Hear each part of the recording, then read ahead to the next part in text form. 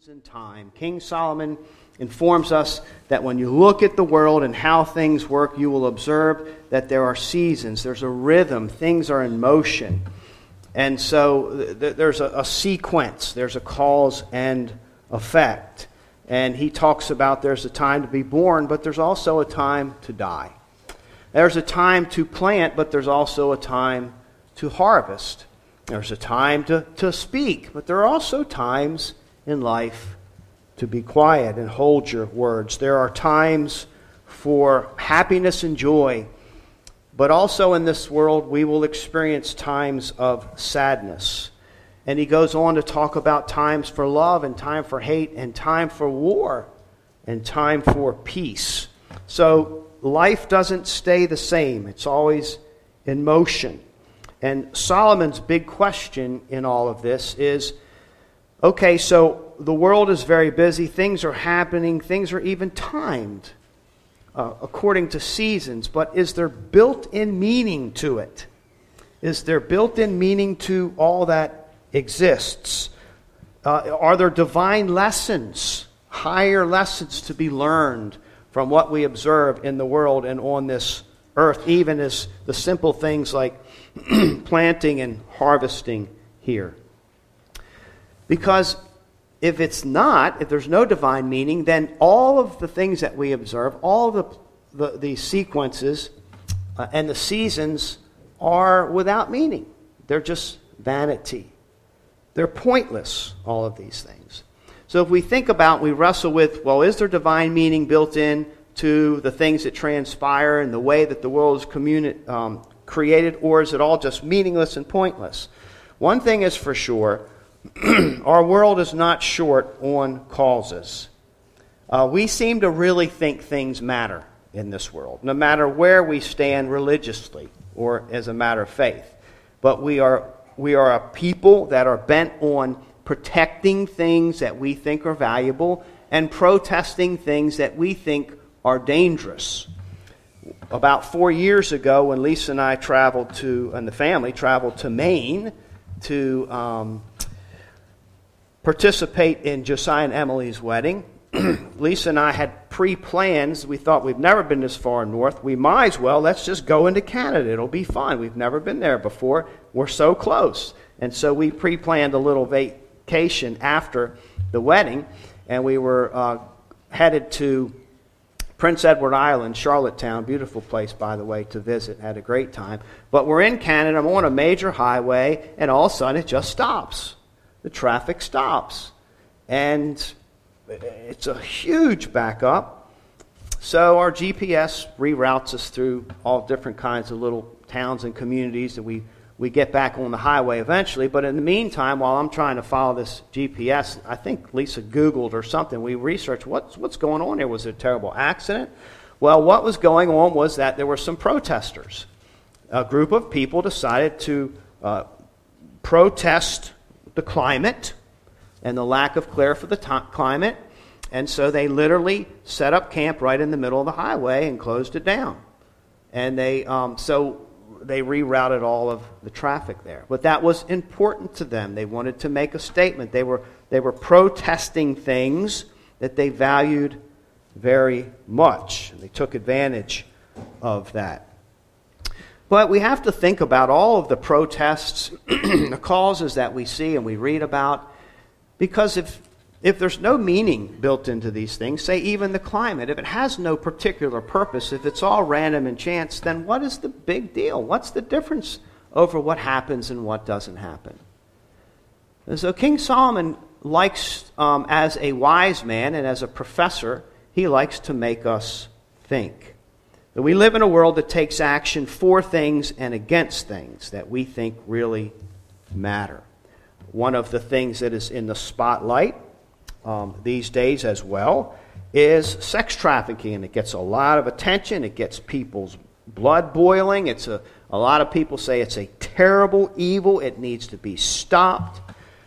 Children should not be abused. People should not be abused, and people become very passionate about it.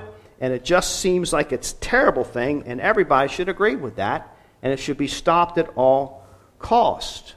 But when you get into thinking about life in a big picture, well, who's even qualified to make these kind of decisions? Who's qualified to decide what's good or evil? And you find yourself, people say, we all want to change the world for the good, but now we have to define good. What do you define as good? Because what we will find is that people's understanding of what's right and wrong is not always the same. These are very important topics, things that happen in our world on an everyday basis that we just gloss over. But King Solomon is going to make us think. And he's in the middle of this argument of, okay, what's the purpose for everything or anything? Why should I even get out of the bed in the morning? Does it even matter if I show up for work or not, how I live my life, if there's nothing above the sun? So that's his challenge there. He sees that there's a natural harmony to the world as we know it, and he sees that people are making decisions every day. We made decisions, what we're going to do with our day today. And his challenge is, why do you do what you do? Does it really, really matter? Do your decisions that you make today have any impact on the course of this world? And indeed, is there even a course that the world is on? So he's a thinking man, and he's taking this position of a secularist worldview. That is, that there's nothing above the sun, there's no divinity, there are no gods out there. What you see is what you get. And the best we can do is make up our own meaning. And he's taking that argument, which is a valid argument. It's an argument that people take today. But he's taking it to its logical conclusion. If what you say is true, then this is how it pans out in life. But King Solomon also knows God's Word. And what we find in Ecclesiastes is every once in a while he takes on the biblical worldview argument as well.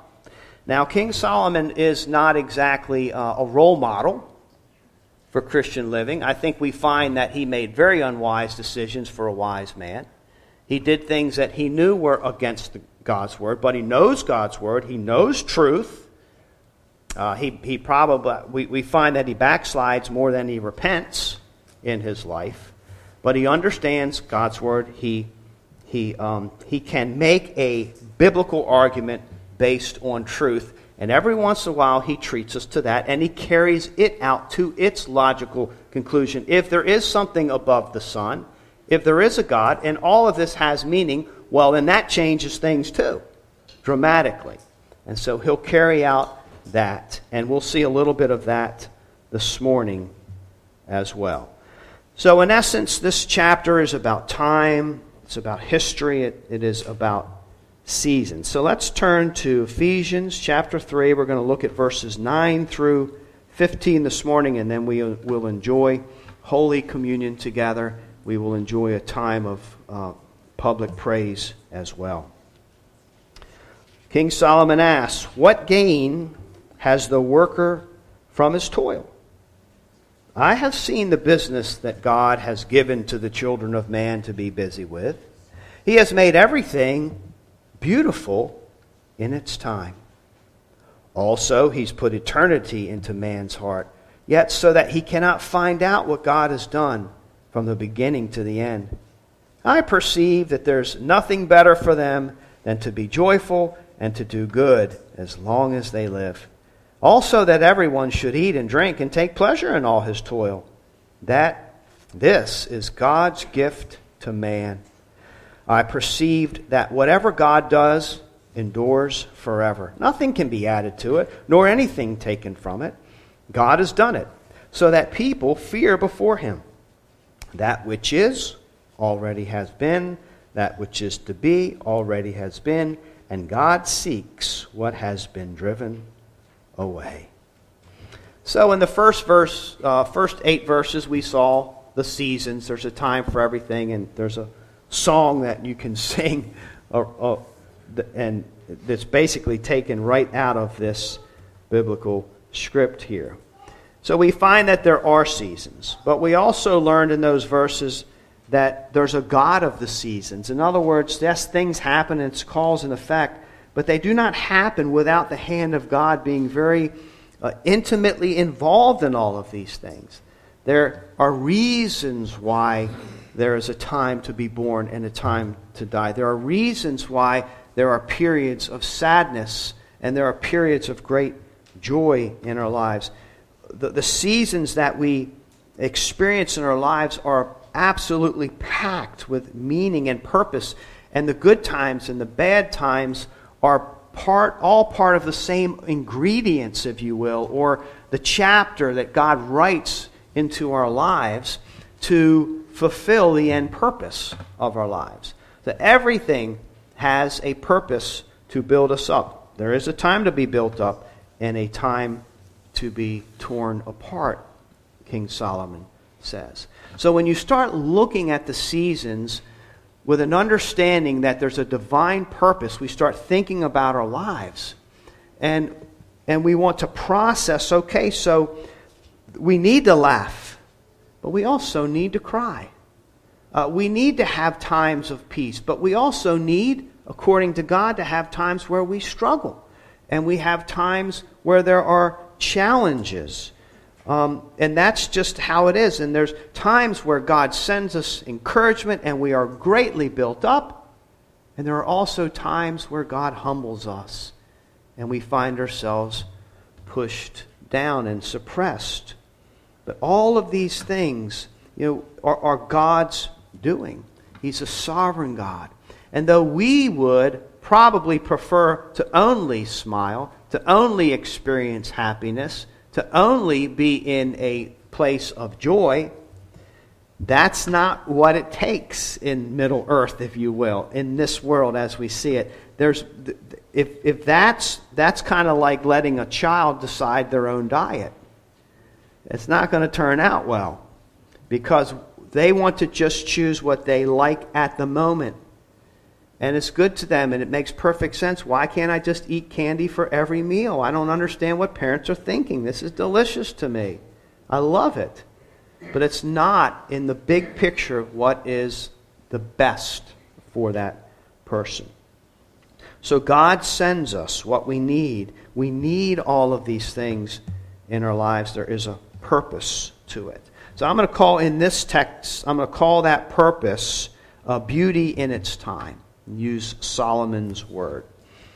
Beauty in its time. So first, he has made everything beautiful in its time.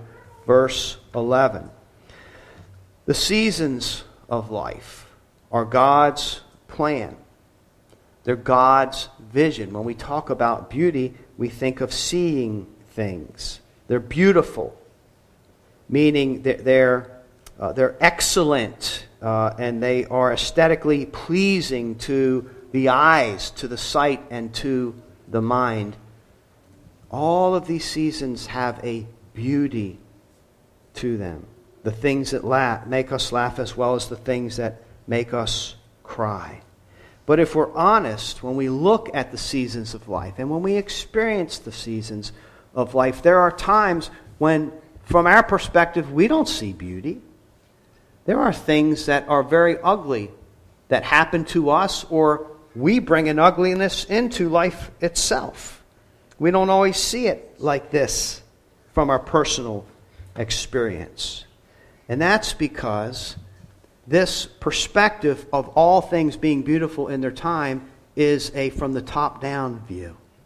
It's from God's perspective. It's from a divine perspective. And we're down here and we don't have the vision. We don't have the view and the mind of God to be able to see it all as it is and take it in. We get fixated on small seasons and segments of our lives, whereas God can see the whole picture of what it's doing. From our vantage point, a lot of times we're thinking, my life's a mess. There is nothing beautiful about my life right now. It's ugly, and I don't like it. There are many times, or there's many things that have happened in my life where I do not see beauty in it. I do not understand God's will in it. And I wonder if I will ever see the beauty of some of the things that I have experienced in this life. No signs of beauty. There's a lot of suffering that takes place, even in our church family. There's suffering, there's seasons of suffering. There's seasons of gain and there's seasons of loss. There are seasons of plenty and there's seasons of loneliness. We have illness, we have sickness that we're praying through and we're trusting God to work in these things. We have kids that were raised in this church and now are no longer following the Lord. We have burdens that we carry as a church family. It's not all sweet. It's not all beautiful from our perspective. There's a lot of heaviness and a lot of sorrow. Sometimes I look at the world and, in the words of C.S. Lewis, it's always winter, but never Christmas. Where's the joy to come out of it? But that's because I'm so close to it. I'm in the fray. I'm in the middle of it. And I'm very limited what I can understand and perceive and connecting all the dots. I can't see over just one row of trees. I can't get back far enough to get the proper view. But this is based on the way God sees it. And there are times in this life, many times in fact, that we're going to have to decide whose vision and insight we're going to trust the most. Am I going to trust my own conclusions, or am I going to look at God's Word and hear what He has to say about my own life and just embrace it and actually let Him be in control and trust Him for it? It's amazing, if you've ever been in a plane, how different the world looks, how different your house, your front yard, your community looks simply by viewing it from an aerial view. You get in a plane and the farther up you go, of course, before you get above the clouds, but you can still see things, and it's like the colors are deeper.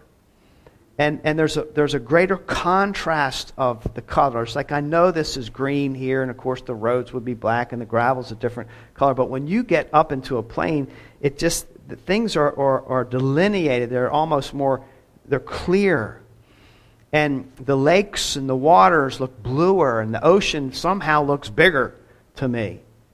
And then you see, if you're up in a plane at night, you see lights, and you begin to see, they almost take on a story of their own.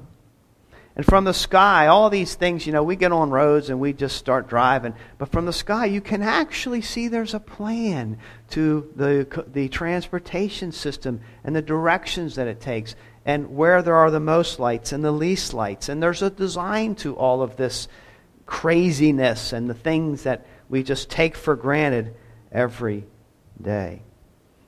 Perspective makes a big difference.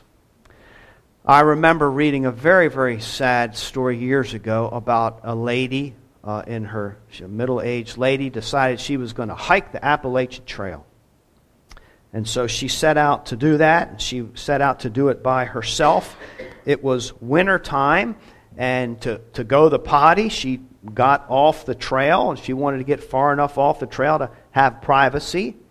But she went far enough off the trail, for whatever reason, she couldn't seem to find her way back. And so she literally hiked for days until she ran out of food and ran out of heat and set up a camp and curled up in her tent and wrote a letter saying, if anybody finds me, here's my husband's name and address, and here's who I am, and my daughters, I'm sure they would be very glad to know what happened to me.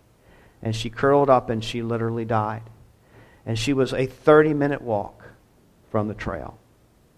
A 30-minute walk. But because of the dense trees, she couldn't find the trail that was so close to her. Really, her life was not in danger. She was close to help. We often feel lost, and things often feel senseless, and we're down in this maze, and we're going right, and then we go left, and we walk forward, and we walk backward, and we hit a lot of dead ends and have to turn around and try again. And it's hard to see and to know where we're going when things are so above our level of sight or vision, and yet from the top you see this beautiful maze. And sometimes mazes even have words that make sense. From the top down, it makes sense. And so we're challenged in this text that all things are beautiful in their time. And that though we might be tempted to see ourselves as stuck, to see that there can't be any meaning in this or there can't be any beauty in this, and we might even be tempted to blame God. To blame God for our misery, to make God the culprit of our troubles, because we can't really see what's going on in our lives. Have you ever done that? All of a sudden, life is so bad, God's the enemy. He's the one that came to kill and destroy. He's the thief. He's robbing me of my joy. He's robbing me of the life that I could be having right now. All of a sudden, when things are great, he's my best friend. But when things don't go well, somehow he finds his way on my enemy list in my heart. And I have to check myself. It's a temptation there. It's often a matter of trust, verse 11 says. Is God making all things beautiful? Does God have a plan for this? Trusting God to make us beautiful? Is that what he's doing in my life? We also see, secondly, in verse 11, that there's the beauty of, I'll call it the beauty of eternity. Also, he has put eternity into man's heart, yet so that he cannot find out what God has done from the beginning to the end. So we see that as we bounce around life, as we bounce in and out of seasons, that we are a part of something bigger. He's placed eternity in our hearts, and therefore we're not underneath the surface. We're not going to be content with the here and the now. There's going to be this gnawing or this nagging at us. There's got to be something more than this. And it's the eternity in our hearts. There is something more to this. The longings that we feel have a proper direction to go. And so sometimes it's a longing of our hearts to be dissatisfied with all of this that wakes us from our stupor. And again, to quote Lewis, rather than being satisfied with playing in mud puddles, we can visit the ocean and the majestic sands and the power and the beauty of that and camp there and play there. So eternity in our hearts stirs us and calls us to yearn for more and ultimately find, hopefully, the God who is eternal, the God who has no beginning, the God who has no end. So beauty in its time and eternity in our hearts are a plan of God. And third, I see in here what I'll call the beauty of not knowing, yet so that he cannot find out what God has done from the beginning to the end. Answers are good, but sometimes we die with questions.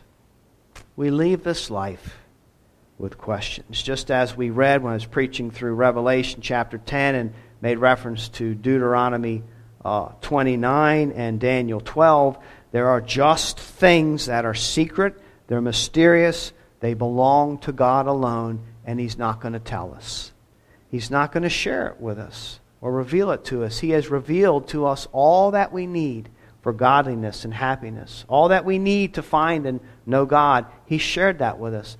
But there are mysteries to life. There are mysteries to not just the big picture, but there will be mysteries to our own personal journey that we may not have answers to. And yet, it's a part of the ingredients of the beauty. Apparently, this is also needed in our lives to cause a dependency upon God, to help us really see how life works and who we are and how to find our place in this world. Why would God withhold things? Well, I don't know for sure. There's probably a lot of different reasons, but one reason may simply be that we don't have the moral fortitude or character to be entrusted with certain truths that God might have. We have proven ourselves dishonest, fallen, sinful. It's a privilege and gift that God even gives us what we have to know. We don't deserve any of it, but it's possible that God caps it off and says, that's enough. That's what I'll entrust you with. We can't handle the truth or the answers in that sense. Another reason might be to spare us the burden of knowing things that we can't do a thing about. When you learn things and know things and you can't do a thing about them, then you carry them with you your whole life, not able to do anything. And so your life of lightness just became a life of heaviness. And maybe it's a mercy of God to spare us from these things. Back in 2010, there was a 30-year-old Scottish man who was diagnosed with a fatal, a terminal, terrible, incurable genetic disorder and named Huntington's disease. And at that time, ABC News reported the man, identified by authorities, they just called him Mr. C, lived for decades waiting for the hostile personality changes, early dementia, and complete loss of muscle control caused by Huntington's disease. His family also lived in fear of passing the mutation on to their children. After his first diagnosis, Mrs. C, his wife, terminated a pregnancy, and his daughter terminated 2 pregnancies under the false assumption that they were saving future generations from the notoriously devastating disease. This is how the man applied and digested this diagnosis, this answer that he was given. This is what my life's going to look like, and they were trying to be the best they knew how, proactive in this. They have this terrible burden over their heads. Turns out that when they retested him, I don't know if you noticed, but I said the false assumption that they were saving the future generations. It was a false assumption because 20 years after being diagnosed, he was retested and found out that he did not have that. It was a false diagnosis. But do you see how, and that's kind of lesson number 2 that I won't talk about, and that is that sometimes we receive wrong answers. You got to know your sources, right? And be sure about these things because you're living your life based on what you think is true. But the main illustration here is that we are living our lives based on answers. And there are times where it may be a mercy of God, a grace of God, an absolutely beautiful thing of God to not share all of the mysteries of how things turn out. I would venture to say that there is indeed a beauty to not knowing. Now we want to know because we're created in the image of God, and He's all wise and He's all knowing, and we're created to push in and to learn the truth and to find answers, and that's a wonderful thing for us to do that. And we want to push in and find and more excellent ways that are better and right. What's good. There's a beauty in knowing, but there's a beauty in not knowing.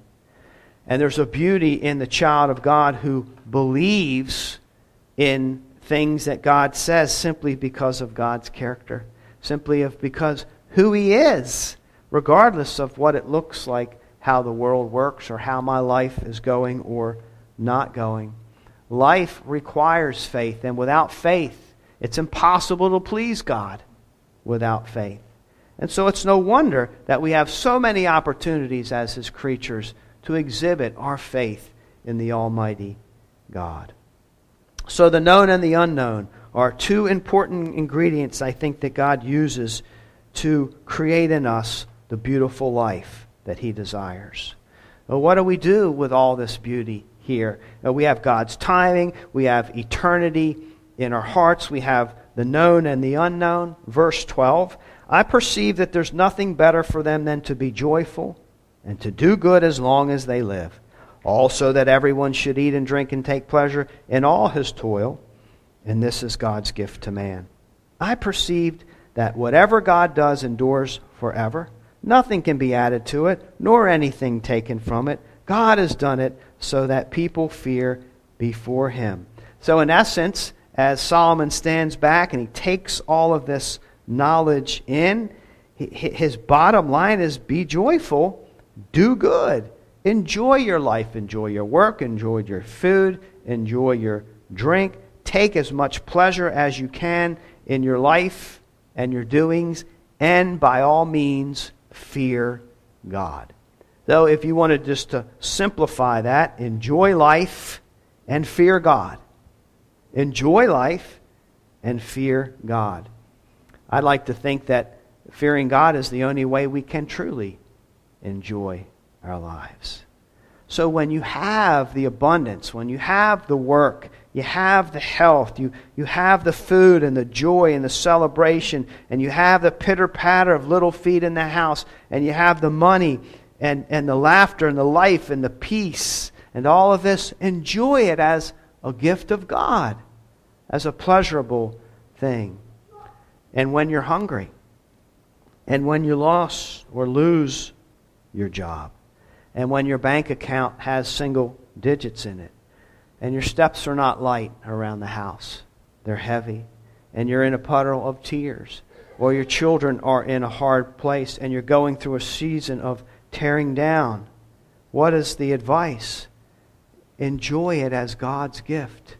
Enjoy it as an ingredient of what God is providentially doing in our lives. It has meaning. It has purpose. The pain, all of it. How is this possible? Because He who is above the sun has this top-down view. And He can see what all of these things are doing in our lives. And He knows the result that they will have. He is the master. He knows exactly how much pressure to put on and pressure to take off. He's teaching us. He's crafting us. He's caring for us ever so wisely in ways that we would never imagine would work. He takes us down paths that we would never venture down because He knows that's exactly what we need. And we can enjoy the promise of this beautiful work that God is doing in our lives. Everything is coming through His hand. He's the potter, right? And we're the clay, and we're on that wheel. And in order to make that implement, sometimes you got to squeeze it to get the shape you want. Other times you just let it go and let it get a little wider. You also have to put it under certain conditions of intense heat and also cool. Sometimes it gets put on the shelf. Sometimes it's taken back off. All of these things make us the creatures that we are, that will be beautiful in His sight. There's a joy to the fact that things are hard. And there can be a joy in the fact that things are going well. For today, right now, we have everything that we need to honor God, to have joy, and to fear Him. God keeps the time. It's not an abandonment. It's not an unkindness. God hasn't turned on us or changed His mind about us. It's incredible wisdom and profound love. We're talking about the God who knew us before we were even born. He knew how many children we would have. He knew all about our children before we birthed them. He knew about our infirmities before they came to pass. He designs life this way because life has a faith element that needs to be built into it. And He designs it so that we will trust Him and therefore be set free from our own burdens. God is the judge of beauty, and God says all things will be beautiful in His time. So I close with some thoughts. Solomon is a thinking man, and certainly he will get us thinking. I don't know how all this pans out. I don't know how life pans out. I don't know how this church pans out in the end. I don't know who will be here next month and who won't. I don't know how many prayers will be answered or unanswered. I don't know who gets broken and who gets mended. I don't know who will suffer and who will go just live lives of peace. I don't know your story. I don't always know how your marriage is going to turn out. I don't know how the trials will end. I don't know these things. So much remains a mystery. I don't even know what the next page of my life holds. I can only make decisions on the past and the present and stick with that. That's all I can do. We're not in control. So what do? We enjoy life and we fear God. We continue to exalt God. We continue to edify the saints. We continue to evangelize the lost because God can be trusted. He can be trusted with all of our laughter and giggles, and He can be trusted with every tear that falls out of our eye. All of these things, the anguish as well as the butterflies, because God brings these things into our lives. He can be trusted. He knows what to do with all of the ingredients. Verse 14, God has done it so that people fear before Him. God wants to produce a good fear in us, just like we want to produce a good fear in our children. There are fears. We don't want them to go out into the street. They need to have a healthy fear of that. We don't want them just to venture into the woods without somebody with them. We want them to have a healthy fear of that. And God uses all of these ingredients to give us a healthy fear of Him. He's not a tame lion, right? He's good. Oh yeah, He's good, I'll tell you. But He's not tame.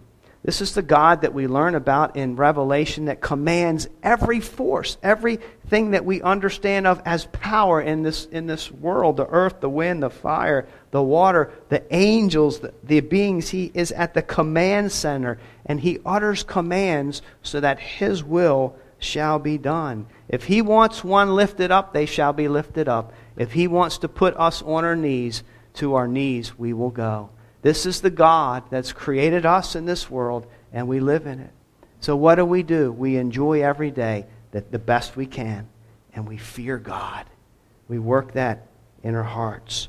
We're able to enjoy our days for what they are, because God is a worthy God. It's not perfect, but we can honor Him in all of it. So for now, God is here. And we have an opportunity to enjoy our lives. We have an opportunity to enjoy the gift of the ingredients that He has brought into us as His community of faith. So let us come and publicly proclaim His greatness. Let's enjoy Him as we praise Him and as we fellowship around the Lord's Supper. Psalm 115:1, one of the Rosima's favorite verses. Not to us, O Lord, not to us, but to your name give glory for the sake of your steadfast love and your faithfulness. May God bless the preaching of His word.